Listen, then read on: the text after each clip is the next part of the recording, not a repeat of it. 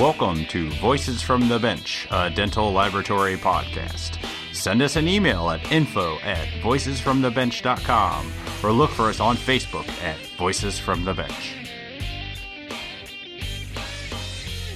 Greetings and welcome to episode 148 of Voices from the Bench. My name is Elvis. My name is Barbara. How's it going? Ooh, it's going pretty good. You sound like in a better mood than last week. I am in a better mood than last week. I'm doing good. Is everybody back from their COVID? No, just my technician that kicks my ass because she's such a high producer, and so it's absolutely wonderful having her back. Yes. Do you bow to her when she comes back? Do you get on your knees and say, thank you? No, but internally, I am doing that, yes. But yeah, yes. It's super cool, and I made sure she knew I missed her. Are they still ill, or are they totally fine? Well, they have to test negative to come in. She's still coughing a little bit. Yeah. Kind of dragging a little bit, but no, Yeah. Didn't get it too bad. Well, that's good. She was out for 3 weeks, though, because she kept testing positive, but finally, Is it pretty easy to get tests down in Florida? Because here you can get them just about anywhere all the time. Yeah. That day. Yeah, we got the rapid one, and then you've got the 2-dayer, but yeah, they're pretty efficient. Yeah. Hopefully vaccines will get there soon. Yes. So, exciting this week, Summer Dental has printed their first temporary crown. I'm pretty proud of this. Yes. We're never known for, cutting edge, being the first to do anything. But with the Forum Labs from a sponsorship we had a while ago, I've had the printer, and we got some of their temporary material. And actually, I did it. It was pretty exciting. Sweet. Yeah. Congratulations. It actually seeded, and we're going to send it out. So, I'm pretty happy. Have you guys printed any? No. Fixed yet? No? Nope. I guess that's going to be the new thing. It's pretty nice not having to send it through the mill. I'm game. Let me know how it goes. Yeah, for sure. Me with a handpiece is dangerous. I think I only lost 2 fingers, but... Did you drop it on the floor 10 times? Yes. I do have a tendency to do that. My is up in the air because I'm on the floor picking up veneers. And not in a sexual way, just saying. Yeah. Well, good to know. Good to know. I will say, polishing a temporary with a handpiece is a whole new experience for me. Oh, yeah. Good for you. That thing went fring like 6 times. Been there, done that. Yeah, I never sit at a bench. I'm just not a technician. And all the employees were like, so you're joining us at the bench? And I'm like, I can't believe you people do this all day long. And we love it. Yeah, I know. I could see why. It was fun to actually produce something. I've been doing this for a long time, and I've never really produced anything. I didn't design it. I will proudly say I did not design it. But it was fun to, get it into the printer, get it out, cut it off the supports. It was fun. Well, it's good. Initiation complete. You're ready to go. Yeah. So all I got to do is find someone I can hand it off to. So what's going on this week? So this week we are pleased to have Arian Deutsch, CDT, join us on this week's episode.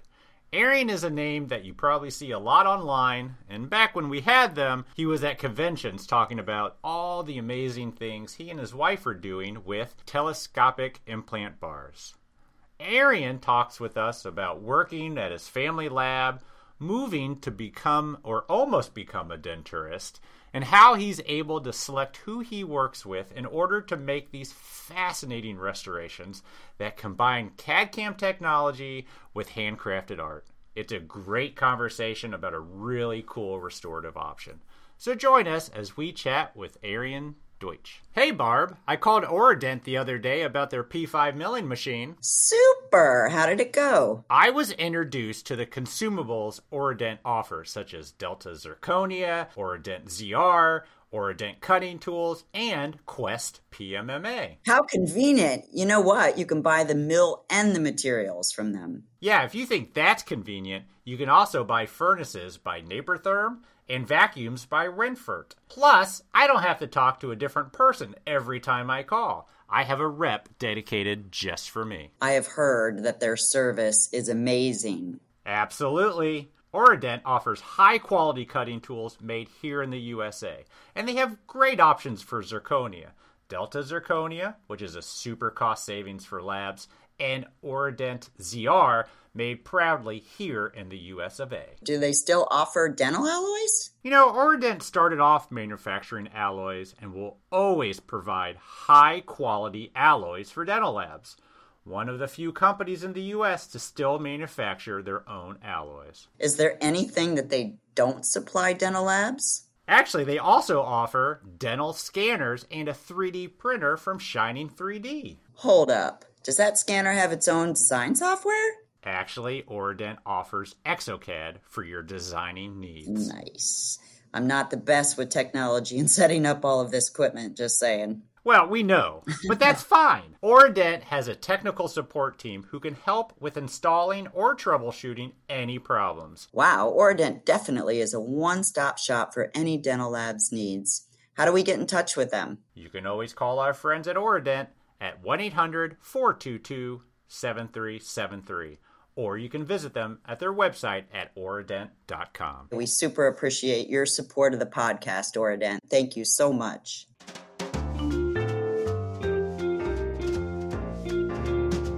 Voices from the Bench. The interview. We are super happy to have on the podcast today a gentleman that actually we took a few tries to get this going, but finally we're all free enough to get connected. Arian Deutsch, welcome to the program, sir. Thank you. It's good to be here. Nice. We shared the virtual stage for the Denturist meeting in October, yes. And sharing a virtual stage really doesn't mean a whole lot. I mean, we didn't really connect. But you got a big presence in the Denturist, but you're not a Denturist. Do I understand that correctly? Well, not really. Okay, good. Very good intro, Elvis. All right. Oh, well, let me see. Should I tell the whole story? Oh, God, yes. That's why you're here, man. We want the whole story. Okay, well, I'll start back in the early 90s, 92, 93. I was just starting out working in my father's small laboratory. And for the next 15 years, I was doing complete denture prosthetics, partial denture prosthetics, implant prosthetics, stuff like that. Long story short, after about 15 or so years of that, or actually it was probably a little bit less than that, maybe about 10 years in, I was kind of getting tired of getting the really bad impression that you knew was really bad and calling the office and, you get back, well, just make it anyway. Sure. So I was kind of wanting to take control of that end because I'm thinking, how hard could that possibly be? Just having hands-on in dentures for that long, Yeah. And I checked out a couple of National Denturist Association meetings. First one was in Florida. And then from there, a couple of great people. Give a shout out to Austin Carbone, and boy, just met a really great group of people, and they just sent me in the direction of education. They said, look, you've got to get educated. So the way to do that right now is to go to George Brown College in Toronto, go to their IDEC program, which at that time was their International Denturist Outreach Program. Mm-hmm. And I started that. This was back in 2004, and drove, from Connecticut up to Toronto a few times and proctored some exams out in Maine. And right about at the time I was completing that program, one of the students in my class was from Arizona, and he said, hey, they're getting ready to open Arizona back up in 2007 for licensing. So I said, well, I think I much prefer the weather in Arizona to Maine. Hell yeah. Tired of Connecticut and the snow. So my wife and I flew out here in 2006 to Arizona to check out what was going on. Met up with Art Silva, who was out here, was a denturist out here in the West Valley. And from there, it gets a little messy. At that point, we were told, well, Arizona's not going to accept the education that you have from George Brown, so you've got to go to Bates College in Tacoma, Washington. But good for you, they're going to do a satellite program in the Phoenix area because they're going to get licensing open back up in 2007. So we were in still Connecticut until 2007 when I saw the dental board accepted Bates College as an approved education, which was huge. They hadn't really, Arizona had nothing going. It was essentially dead in the water for 20 some odd years. Mm-hmm. So when they accepted Bates, I said, well, I think it's time to leave our home state of Connecticut and strike out west and let's do this.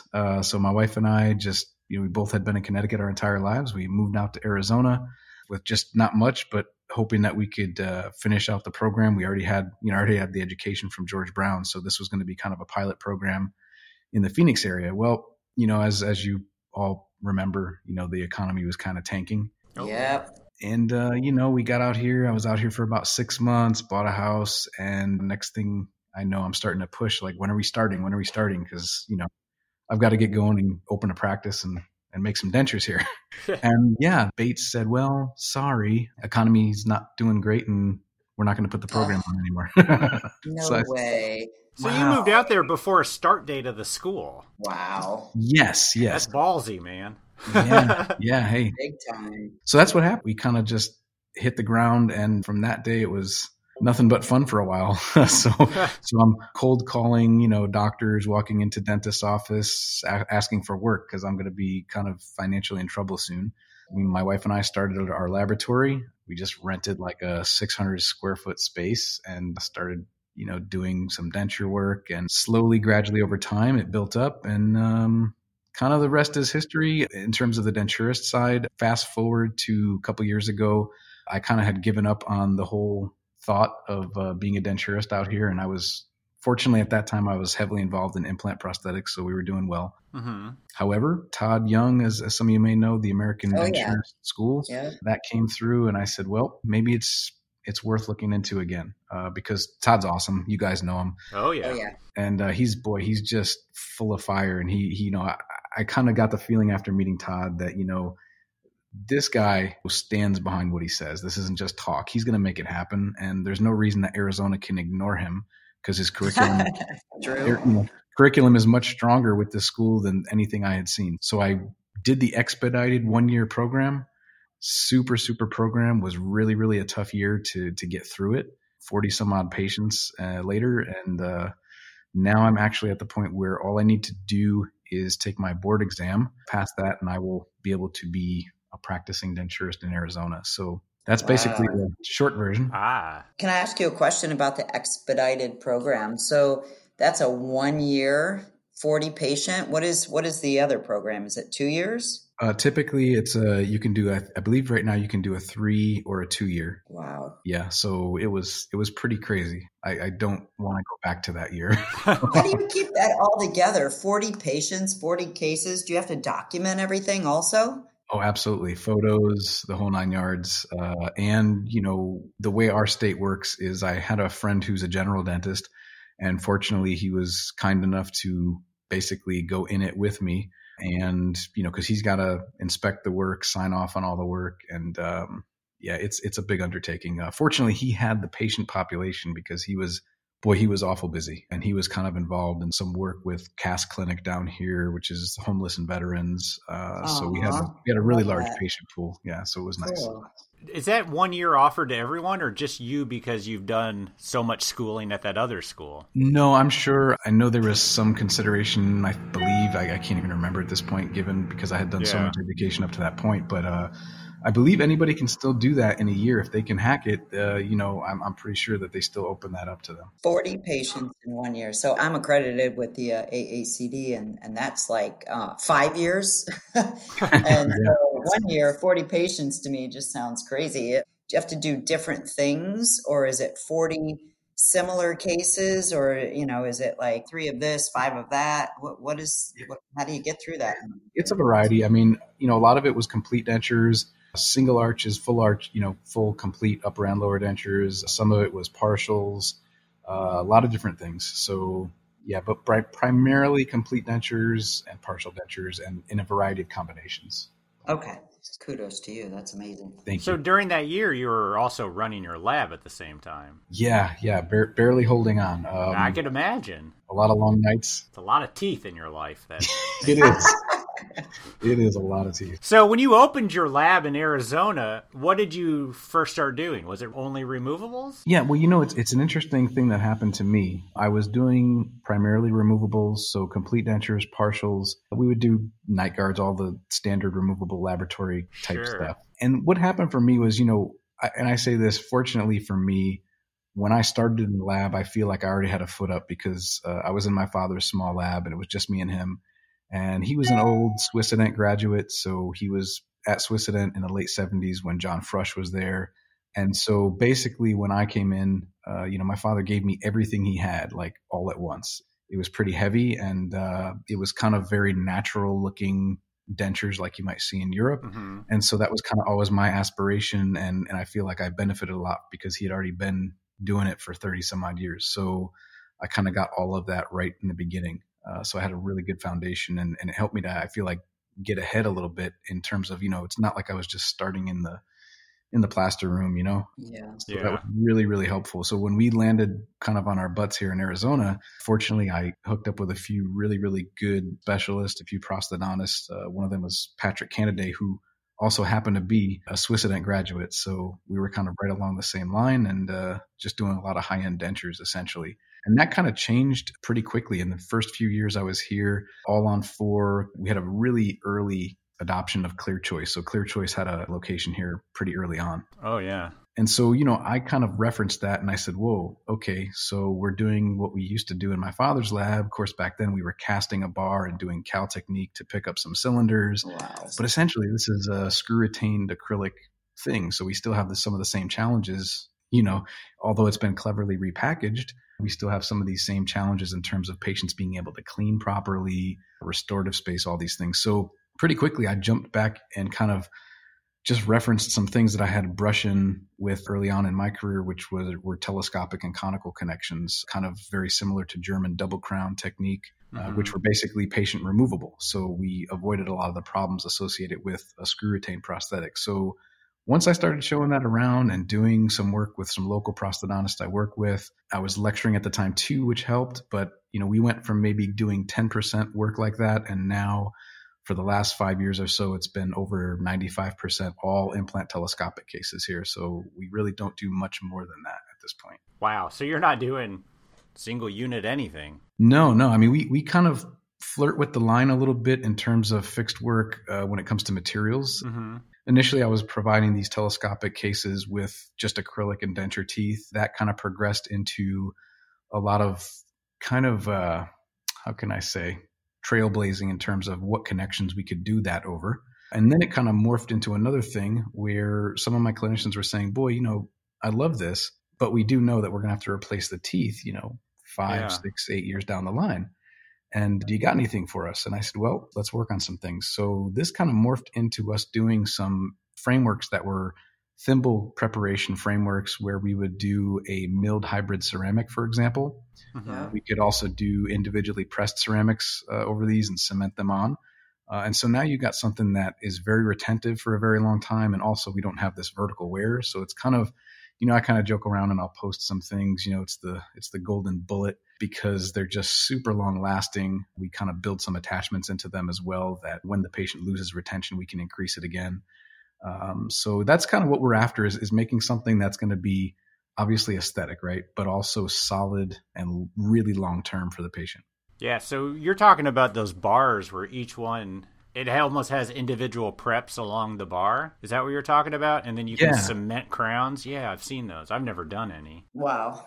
And of course we've got to, occlusion has to be dialed in. We've got to know occlusion and be spot on there.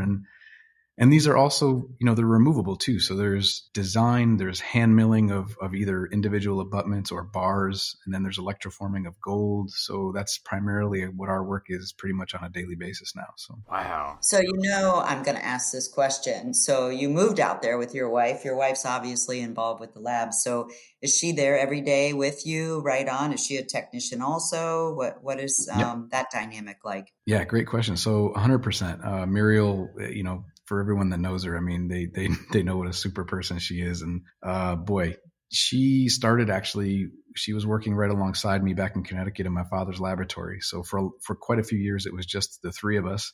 And when we came out here, same thing. She's always been a huge support. So she started heavily analog, and now her work is primarily shifted over to a lot of digital design. She's really blows my mind because we kind of brainstorm on these cases, and she knows how to jump through the hoops, and I'm kind of always kind of pushing her to jump through more. And that's basically, that's primarily what she's doing right now is a lot of our designing of abutments, tertiary structures, all these things. Wow. So you're at work all day and then you're at home all day. So that Yep. probably is a win-win, obviously. It is, we don't have to discuss work when we get home because we were both there, so we can move on. Yep. Got it. What is she designing on? What are you doing most of these fantastic telescoping bars on? So we're using exocad, and we're using Okay. So we're using a DOF scanner, so Degree of Freedom Freedom HD scanner, and she's designing over so many different platforms, and believe me, I mean it's crazy. We're constantly kind of evolving because there's platforms that we'd like to be able to do these over that previously were not possible. So some of the things that we've done recently, one of the things that happened was we have a lot of these patients that are in screw retained acrylic hybrid cases that, I get calls from clinicians all the time all over the country that they're tired of it and they want to get the patient into something that the patient can remove and clean. Interesting. So these are these patients that went to like Clear Choice. Sure. Yeah. Got this package deal and they find out that they just can't keep up on the maintenance of it. Yeah. And I mean, I would say maybe in a smaller percentage of the population, a hybrid is the solution to go with. But I feel like a lot of ways it's being pushed kind of to the masses. I agree. It's not for everybody, And so that's kind of, we end up wanting to take these patients out of that. Problem is that sometimes the doctor doesn't want to go and remove the multi-unit abutment. And so we've been able to, it's really been an honor and a privilege to be able to work with some people and actually develop so far right now, over 3 different multi-unit abutment platforms, the first telescopic individual abutment cases, to my knowledge, in the world. So it's pretty cool, over the Straumann SRA abutment, for example, or the Biomet low profile abutment. So it's been pretty cool to be able to kind of pioneer some of those things, develop some digital libraries, and do some interesting stuff. How do you do that? Like, did you guys partner with them and you just try it out in the mouth? How do you do something like that? It's pretty amazing. Yeah. So fortunately for us, at the multi-unit abutment level, it's not like we're going direct to implants. It's not an FDA issue.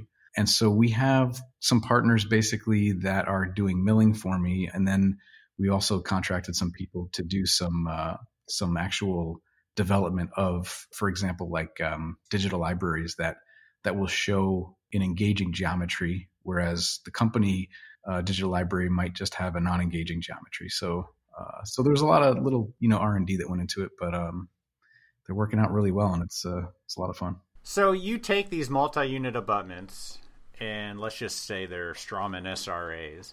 Mm-hmm. They take a traditional impression, use the analog, scan that, and with exocad, you build a substructure that gets screwed in, and then you get a removable structure that goes over it. Am I understanding that? Let me back up. So with these telescopic cases that we specialize in, there's really just 3 components. There's the primary abutment, which is usually an individual custom abutment. Okay. Then there's a gold coping, and that fits the abutment between 4 and 5 micron. Yeah. And then there's the kind of the bar structure that ties everything together and strengthens the entire prosthetic. And that's typically designed here and printed in metal using basically a selective laser melting technique. And so that's kind of the 3 components. But yeah, we're designing custom abutments using a telescopic module, which, odd enough, is in all the softwares, right? If you look in all the softwares, whether it's 3Shape, exocad, whatever it is, they all have a telescopic module. Yeah. So somebody in Europe, well, most of the Europeans are doing a lot of this work. It's a staple really in Germany and Switzerland, and interesting, just not being done much here in the United States at all. So yeah, we've been trying to teach courses on it, show the technique, because for patients, it's a super technique. It's 100% passive. The retention lasts a very long time for the patient. They can chew, they can sneeze, they can laugh out loud, and it's not going to move until they want it to come out. So. Yeah. So those custom abutments, they go on top of the multi-unit? Yes. Wow. So how much clearance do you need for these? More than a hybrid? Yeah. So this is the interesting thing. Actually, what I do when we try to plan these as best we can. So typically we actually... Yeah. Normally, your multi-unit would be planned to be at tissue level or just above. Uh-huh. So when we do these, we're just kind of getting with the surgeon and saying, hey, we'd actually like this ideally to be maybe 1.5 millimeters to 2 millimeters subgingival. And then we can develop for these custom abutments a nice emergence profile. We can have a nice margin right at the tissue level and get it on the hand mill and hand mill it, and they look really nice. Really well. But most of these cases you're getting from Clear Choice or somewhere else, I mean, they're already at tissue level, or the ones we see, they're well above tissue level because of the poor planning. Yeah, and honestly, in those cases, it just depends. Like I got to say, fortunately, I've been able to screen our clients at this point, to the point where we're working with people that we're all on the same page. Sure. If we do a bailout case, that's a different scenario. Like I've got one here right now where, there's exposure at the multi-unit level, and we're actually doing for this case 2 telescoping bar sleeves. So it's kind of an adaptation of individual abutments to a bar. So we're actually doing a bar sleeve where we actually custom mill a primary bar. It goes on the hand mill. I have to hand mill it. Yeah. And then electroform a sleeve, and same concept, just over a bar. Interesting. Yeah. You guys are talking way over my head, just saying. It's pretty interesting. Elvis, I'm very impressed with your questions. Well, Wow. So when you say hand mill, yes. I mean, are you taking a puck of metal and actually with a hand piece making a bar? That's a great question. No. Okay, good. Because I could only imagine how hot that thing would get and how long you would be milling it. I'd lose my mind. Yeah. What happens is we scan these in and we design the abutments, and they get initially milled at a milling center. Okay. And then when I get the abutments here, we take the model and we basically I transfer. So we have our path of insertion, and then we pick up the abutments from the master model and transfer them to a what we call a milling model. Because as you said, right, the stone is going to heat up, the analog is going to heat up. Oh, yeah. So we transfer to this milling model using pattern resin for the individual analogs and abutments.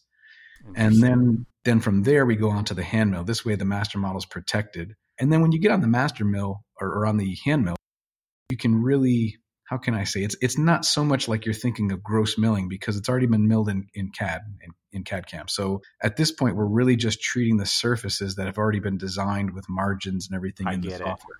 Yeah. So it's already been CAD milled to a point, and you're just perfecting it or getting it exactly where you need before you move on. Exactly. And you can see, I mean, you may have seen some of the photos of these abutments. I mean, you can't achieve this out of CAM right now. And we're using a series, there's a coarse burr and a fine milling burr. Each burr we use at 2 different speeds until we get down to about 3,000 RPMs on the fine milling burr, which is like a high fluted fine milling burr, and it's just you get this super refined surface. That's cool. Yeah. What's the benefit to the telescoping bar to something with a bar that just has like ERAs on it or locators or Hader clips? Yeah, you've got some great questions today. Right? He's on a roll. I love it. Sorry, guys. So one problem I have, and maybe this is just a personal problem. That's what we're here for. Yeah, thank you. Lay down. Therapy. So locators and ERAs, like you mentioned, are designed to be resilient attachments, right? Sure. Okay. So personally, I don't like to use locators. I don't like to use a resilient attachment that wasn't designed for being on a bar. That just wasn't their initial purpose. Even though it's being done quite a bit, it was really adapted.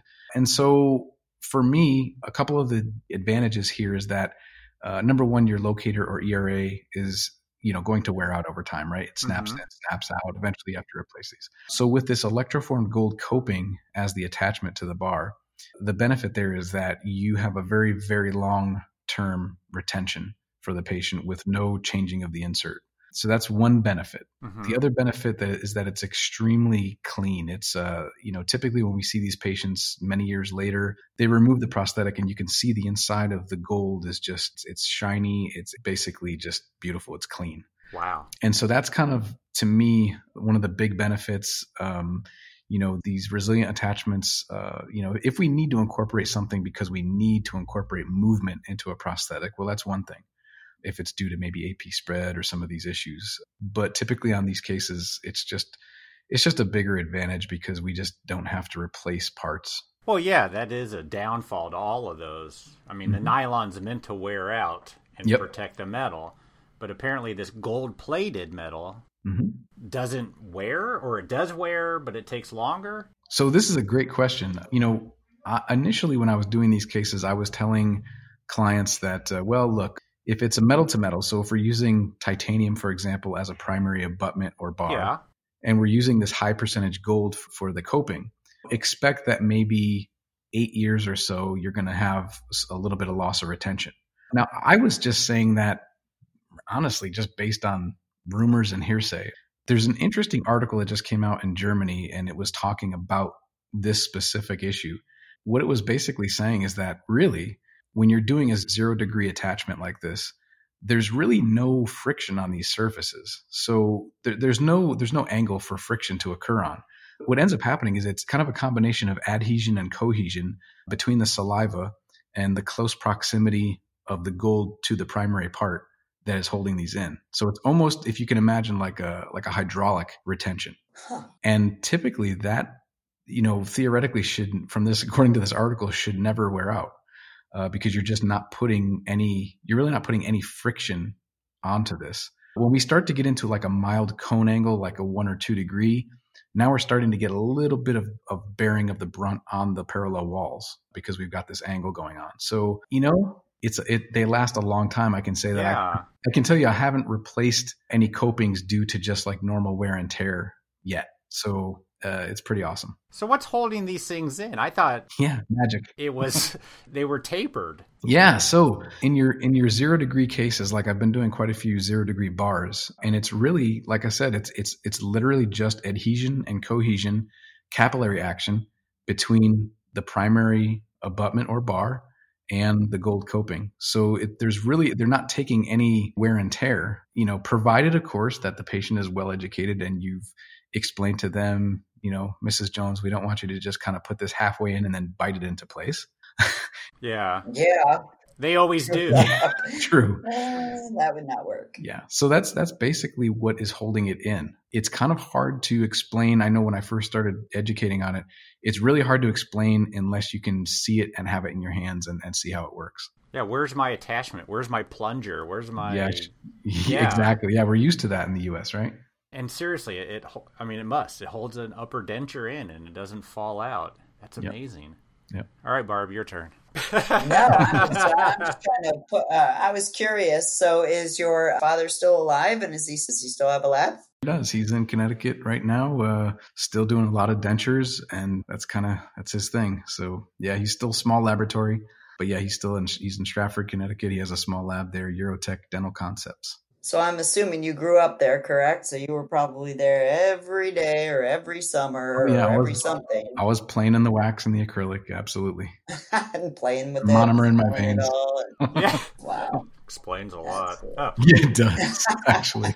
So is he keeping up with all of your concepts and everything? So is he do you bounce all of these things off of your dad? Do you guys talk about these things? Oh yeah, absolutely. Yeah. He's matter of fact, he came out to a course that we gave in Manhattan a couple of years back. So he checked it out, and yeah, he loves it. He says, man, just, hey, keep going, Yeah. So are you still teaching? So you were talking about your courses. So I'm sure COVID's impacted that a little bit. Are you doing things virtually now or what? Yeah, everything's gone to a virtual format. And unfortunately, I kind of was really depressed because we had just, moved to this new location because we were traveling so much for education at the time. And I said, man, let's just build a place out where we can have people come to us. And so we had just gotten into this space a couple of years ago. And boy, I've got a really nice training facility here. And I was all ready to get going right before the pandemic hit. So yep.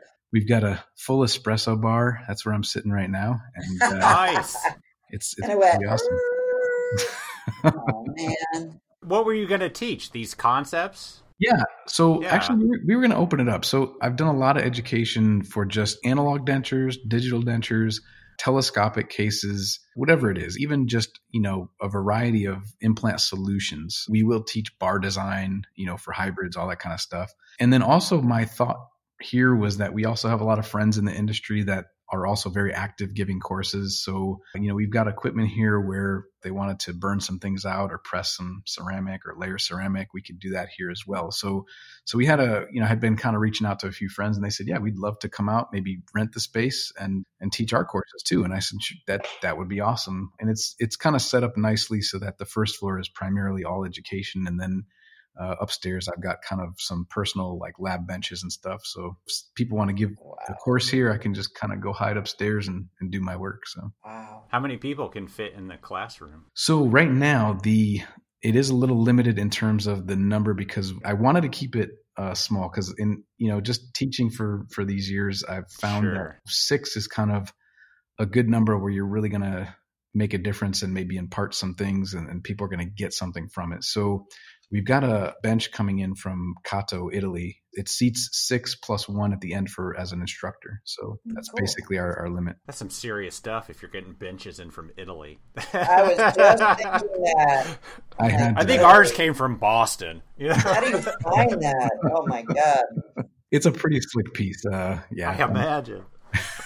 That's the artist in me going, wow, that's beautiful. So do you have any classes set up to come back once we can all travel again, or are you totally on hold? So we've been doing a lot of, we've been really busy with the online stuff. So we did obviously that National Denturist Association. We did the LNT and even actually, right before this next wave started, I snuck out to Colorado for an ITI group. So we did a lecture out there, and then I've got coming up the International Digital Denture Symposium.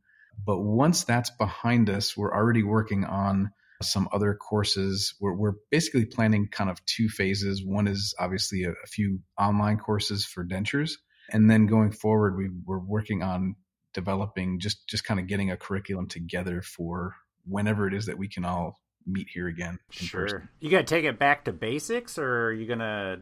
Yes, we are. Yeah. We're going to do both. We're doing a curriculum where you will get some really basic denture education with kind of all the little tips and tricks that we've picked up over the years. It's going to be kind of a curriculum where, there'll be certain basic courses and then certain advanced courses. Yeah. And you can kind of pick and choose. I've told Barb this a million times. I always looking for a place I can send a newbie and learn how to do all this, Yeah, because it's kind of getting lost, isn't it? It totally is. Yeah. Big time. How much are you doing digital when it comes to the actual denture? Are you into that, or are you? It's funny. So I feel like maybe I have this reputation as a as a digital hater. Yeah. Yeah.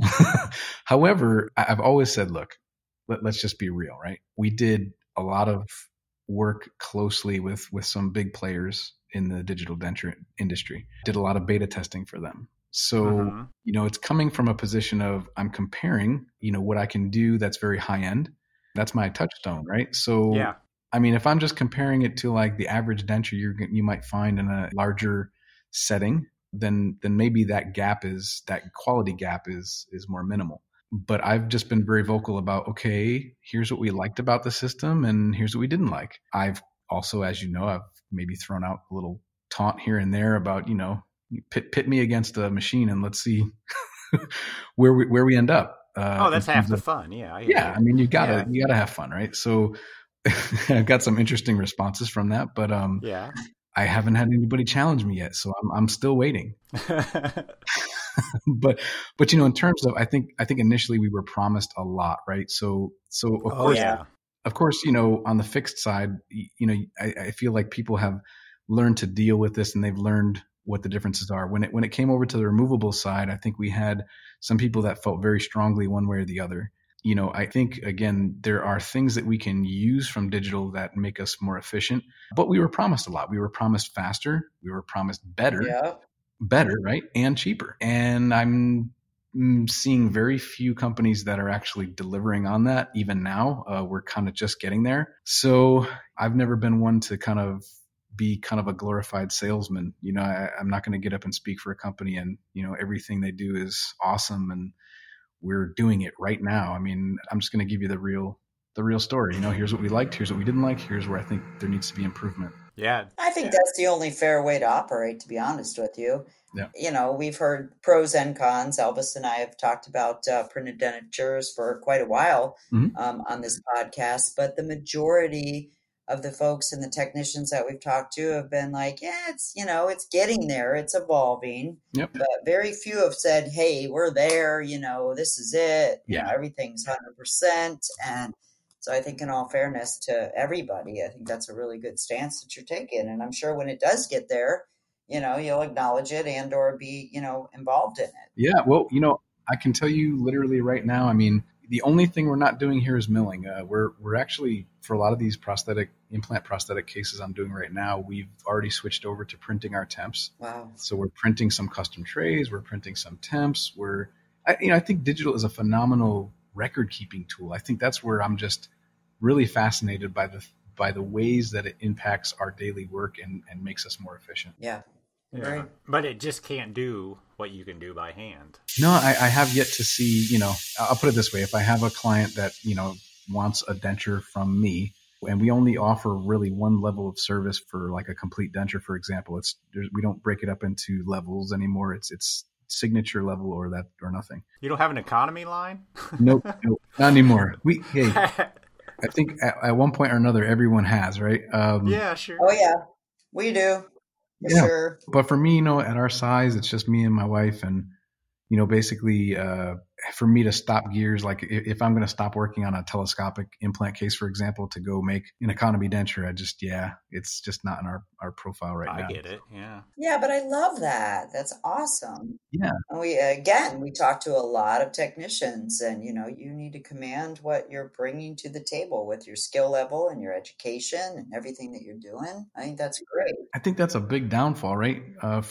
It's hard to kind of fight. I know it was for me because I was not always in this position. Honestly, I give it up to Muriel, my wife, because she didn't start out in this. I kind of grew up around it. I saw my father, doing what he had to do to make things happen.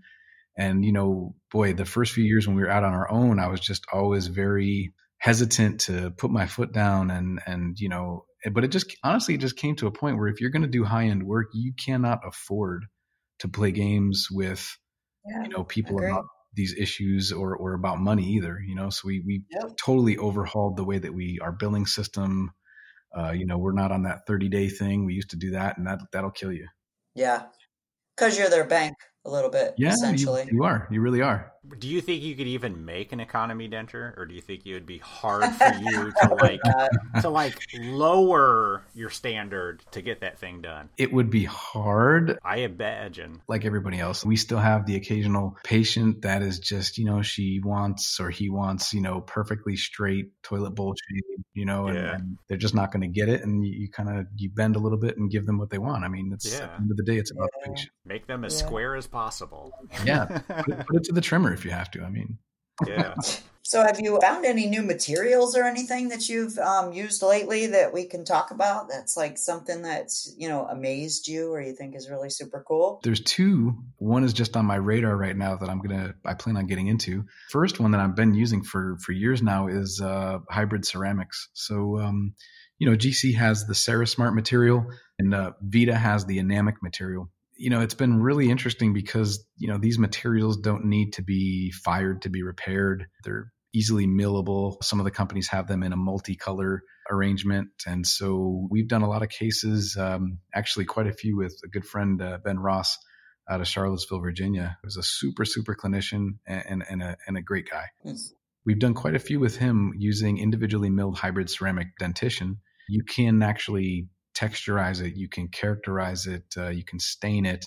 You basically use the glaze that comes with it, and it's nice in terms of being able to give something to the patient that is not going to wear down in 5 to 8 years. They're going to have to be replaced per se. So, and we really don't know what the longevity long term is going to be. I mean, we've got cases in the mouth going on 3 years now. Wow. Little to no vertical wear, which is awesome. I'm pretty hopeful about those materials. There's even, I think actually Bago just sent me some samples of a printable hybrid ceramic. What is Bago not printing these? Man, I'll tell you. Yeah. It's amazing. I was going to ask for those of our listeners that don't know, what's your definition of a hybrid ceramic?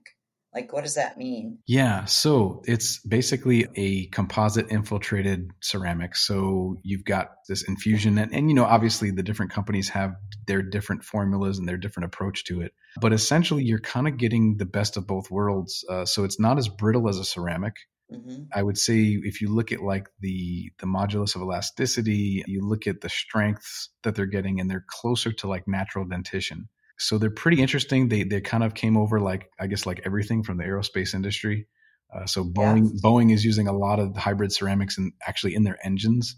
It's pretty interesting material. Crazy, yeah. Yeah, it really is. And that's millable, right? Yeah, it's millable. Yep. Is this the same material that Crystal Ultra is using? Well, it's similar. They call it a nano ceramic. Yes. Yeah. So there's a little difference in composition and the makeup of them. The one that we've been using primarily, I would say we've split it between GC's Cerasmart and Vita Enamic. Yeah. And we're getting really great results with those. So it's been a lot of fun to be able to play around with those, and we're getting some nice results. I mean, we've published some of these cases, and I'm very hopeful because at least now the ones that are in the mouth going on 3 years have done very, very well, but time will tell, you know. Is it just the teeth, or is it teeth and the... Yeah, just the teeth. Acrylic, just the teeth. Yeah. Okay. Yeah, and I only do individually milled. This way, I mean, if someone drops it and breaks one or cracks one, we can just remill it. Man. Yeah. Is that super hard on your milling burrs? It's not on mine because I'm not milling them. So that's, I don't have to worry about that. Oh, the benefits of outsourcing. Oh, that's boy. The one thing I have heard about that is that it's like a bitch to mill. In the beginning, I know when we did the first few cases, it was a real challenge finding somebody that can mill it. Yeah. I've been working, fortunately for me, I've got some friends that are really great people and great contacts. So fortunately for me, I've been working really closely with Chris at Primotech USA, and they're milling all of our hybrid ceramics and doing phenomenal with it. So it's been really great. Wow. Nice. So do you scan it? Your wife designs it. You send it to them, and they mill it. Yeah, and the kind of awesome thing is there's this fusion of I feel of denture and fixed kind of concepts. So we actually will start with a denture tooth try-in. And fortunately, we've been able to get the STL files of the specific denture teeth because we want to live up to the promise that we've made the patient, the preview that we've given them, right? Yeah. So what Muriel does is she'll scan in our try-in that was approved, and then she'll pop in the STLs, adapt the STLs so they pop right into the positions of the actual try-in, and she cuts out the bottoms of the STL and basically adapts it to this thimble prepared framework. Wow. Yeah, it works out really, really well. And like you said, you do single units. So anything breaks or anything happens, you just redo a single unit. You're all in. Yeah. Yep.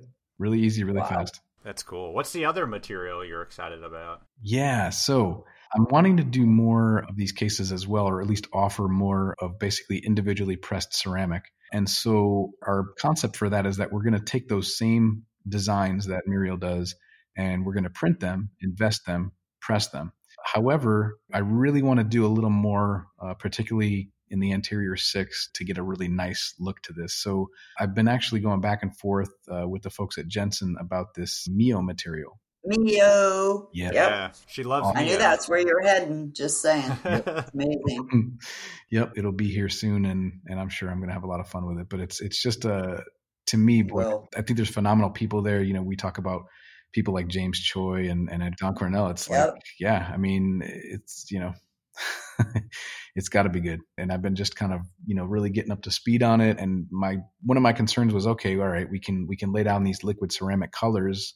And, I kind of transfer that from what I've always done to denture teeth. I've always characterized them with light curing stains and pastes and different things. And so to me, it's like, okay, this is the natural progression for any denture technician. If you want to get into that, then Mio seems to be right up our alley. My only other concern was I'm asking the people at Jensen, well, all right, but what about texture? And well, they've got the structure materials. So it's kind of a beautiful thing. You are going to love it. Just saying. I can't wait. So I got that, I don't know, in March when we got quarantined and everything was crazy in Florida. I tried out the structure and, I'm big on anatomy and all of that. You fire it and it's exactly what goes in comes out. So you're going to love it. What you get. It's awesome. Yep. You're going to love it. Did I miss? What are you putting the Mio on? Doesn't it need to be fired? Yes. What we would do is we'd press these units, maybe texture a little bit, and then you can lay it on there and fire it. Yeah. So we'd fire it here. So they'd be lithium disilicate teeth? Oh, yep. Wow. Or zirconia. Oh, okay. Yeah. Wow. We've got options. That's definitely not your economy denture anymore. No, probably not. We morphed into something I can talk about, Elvis. Yeah, there you go. Time stealer. It's interesting though. I've seen people, like Jeremiah Noss too. It opens up possibilities in terms of your partials, right? We can do a cast framework with a prepared individual thimble preparations for a partial that maybe would last a very long time, right? Yeah. So are you going to bring these type of restorations to your practice when you're a denturist? So yeah, it's a great question. What I can tell you is I was really, really hot on becoming a denturist. And when I was younger, I would say I had more fire about that because I was, I'm sick of these impressions and this and that and the other thing. And now it's kind of come 180 because over this period of time, over these last decade, basically, I've gotten to know some really, really great clinicians. And I got to tell you, like, my whole pursuit now of the denturist licensing is really not what it used to be. It's more so just I'd like to have the flexibility to see an occasional patient if I wanted to, maybe make a high-end denture for somebody, and maybe it would be a more kind of probably take a back seat to my technical work at this point. Yeah. When did you take in your boards? Wow. Whenever I can get to it, it's been tough because I graduated, I want to say it's almost a year now, and I just have not gotten to the boards yet. Pandemic, of course, put kind of a twist in everything. Sure. But you got all sorts of free time, it sounds like. Boy, not so much, actually. 40 cases, that's a whole lot of free time, Elvis. Jesus. In a year, by the way, overachiever. It's kind of crazy. It's kind of crazy, though. A lot of people I'm talking to are busier in this pandemic than they were before, and that's kind of where we're at right now. So it's a little difficult to keep up, but I'm sure we'll get to it soon. But you might have to hire non-family to come in and help you out. Yeah, I know. It's going to be hard. I'm a bit of a control freak, Muriel will tell you. Exactly. Most dental technicians that are amazing, we're pretty much all control freaks, I should just say. Yeah. Preface that by saying that. Except for Elvis. He's the control freak.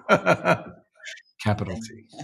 You must work with a lot of dentists and prosthodontists where you are in the very beginning of treatment planning. Mm-hmm. I would imagine you almost require it on a lot of these cases. How do you get that relationship, and what do you use to treatment plan? Well, I'm going to say this. So I think the first key that I've learned over all this time is that I do a really heavy screening for clinicians because, and unfortunately, you just really don't know. I mean, look, you start lecturing and talking and you start, people start maybe hearing a little bit about you, and you're going to get cases from everywhere, and you have no idea where these people are coming from clinically, right? So I put a lot of screens in place, first of all, just to stack my odds. And basically that involves just like, look, there's a new client application that you have to fill out. Mm-hmm. What that does for me is, boy, if you've got a narcissistic potential client or typically I know I've lost a lot right there. It's like, well, who does this guy think he is that I'm going to fill out an application to work? And that's awesome. That's a good thing. And I always highly recommend to especially the smaller labs, like, guys, like, if somebody's not paying you, if you're having a problem, let it go sooner than later, because it's just going to get worse.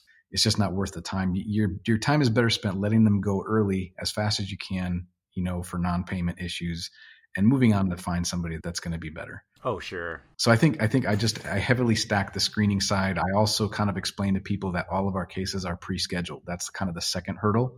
So if they stick with me after finding out that we pre-schedule all of our cases as far in advance as possible, then I know that this person is pretty serious. I can also kind of gauge. I always like to schedule, before I work with anybody, I like to schedule a video chat just so we can kind of talk and get to know what they're expecting and what I'm expecting.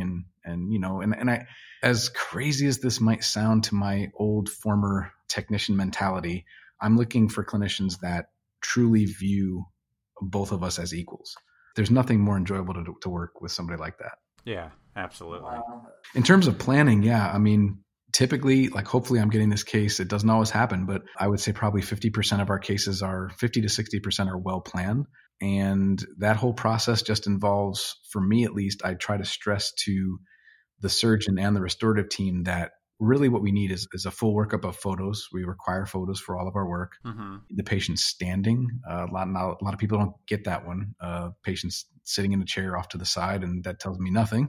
So patients standing, directly looking at eye level with them. And I need like rest, smile, high smile. Yeah. If you want to send profile photos, that would also be nice. I'm really looking at the face first and looking at tooth positions first if we're on that side of the planning. And then I can say, okay, now we can get into our CBCT and we can start to look at, okay, here's the existing tooth positions. Here's where we'd like to go. And here's how those tooth positions marry up with your available bone. Yeah.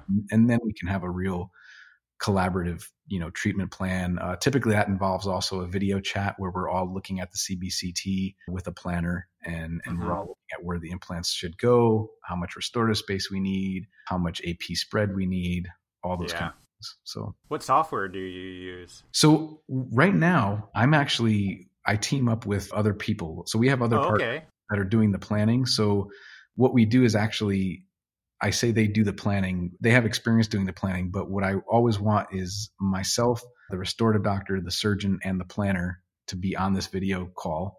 And I have a couple different teams that I do that with. And what we do is we can all then have input and come away with a solid plan. I'm not really interested so much in the implant guide or implant planning business. Yeah. I just stay in my wheelhouse of the implant restorations. But we always want good communication when we're planning those implant positions so that everybody's satisfied. Yeah, for sure. You got to have all parties involved. I mean, to get it done right, especially for something that you're doing. Especially that. Just saying. You guys are going off in a brand new area for me. Sorry. I love it. It's great. Well, when you talk to other ceramists and I sit there. Yes, I know. You do. That's true. That's why I got my little 2 cents in when he was talking about the Mio. But that's all right. I get it. It's okay. So we know you're on the fence about becoming a denturist, but what else is next for you? What's exciting to 2021? Wow. I'm looking forward to seeing some people face to face again. Yeah, no kidding. Yeah. No doubt. I love what I do. And I love sharing the information.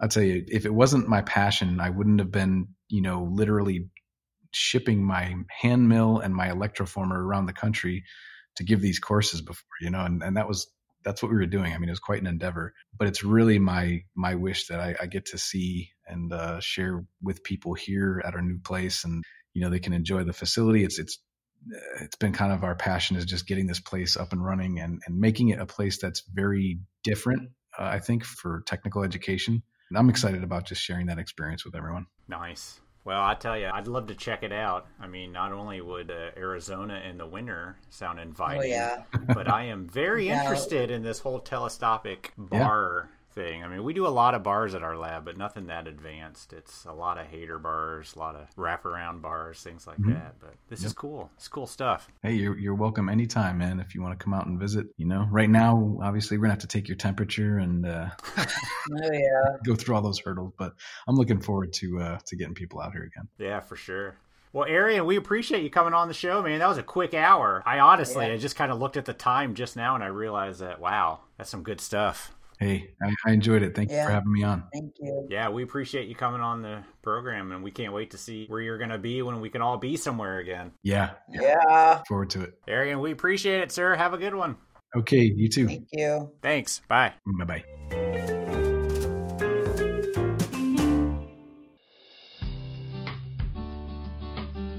Whipmix is super excited to announce the new Pro 4K large format 3D printer from Asiga. The open material printer for 385 nm and 405 nm resins features renowned Asiga reliability and super fast print mode for large batch printing of virtually all print resins. It's ideal for printing any kind of model, dentures, splints, surgical guides, impression trays, and more. As with other Asiga printers, the Pro 4K features the SPS, Smart Positioning System technology, which ensures that the build platform is in the correct position when forming each layer, providing repeatable accuracy and production continuity. The Asiga Pro 4K DL printer is priced at under $25,000. Has a large build plate and is available in both versions. For more information about the Asiga Pro 4K, visit whipmix.com. We appreciate your support of the podcast, Whipmix. A big thanks to Arian for coming on our podcast to talk about implant bars that are a little bit over our head. Amazing stuff that you and your wife are doing. So head over to deutschlab.com to see some of the pictures of his amazing work. And once this pandemic from hell is over, keep an eye out for when they will be hosting training sessions at his lab in beautiful Arizona. With his cappuccino bar. Right on. I like it. Super excited. Thanks, Arian. All right, everybody, that's all we got for you. Talk to you next week. Bye. Bye.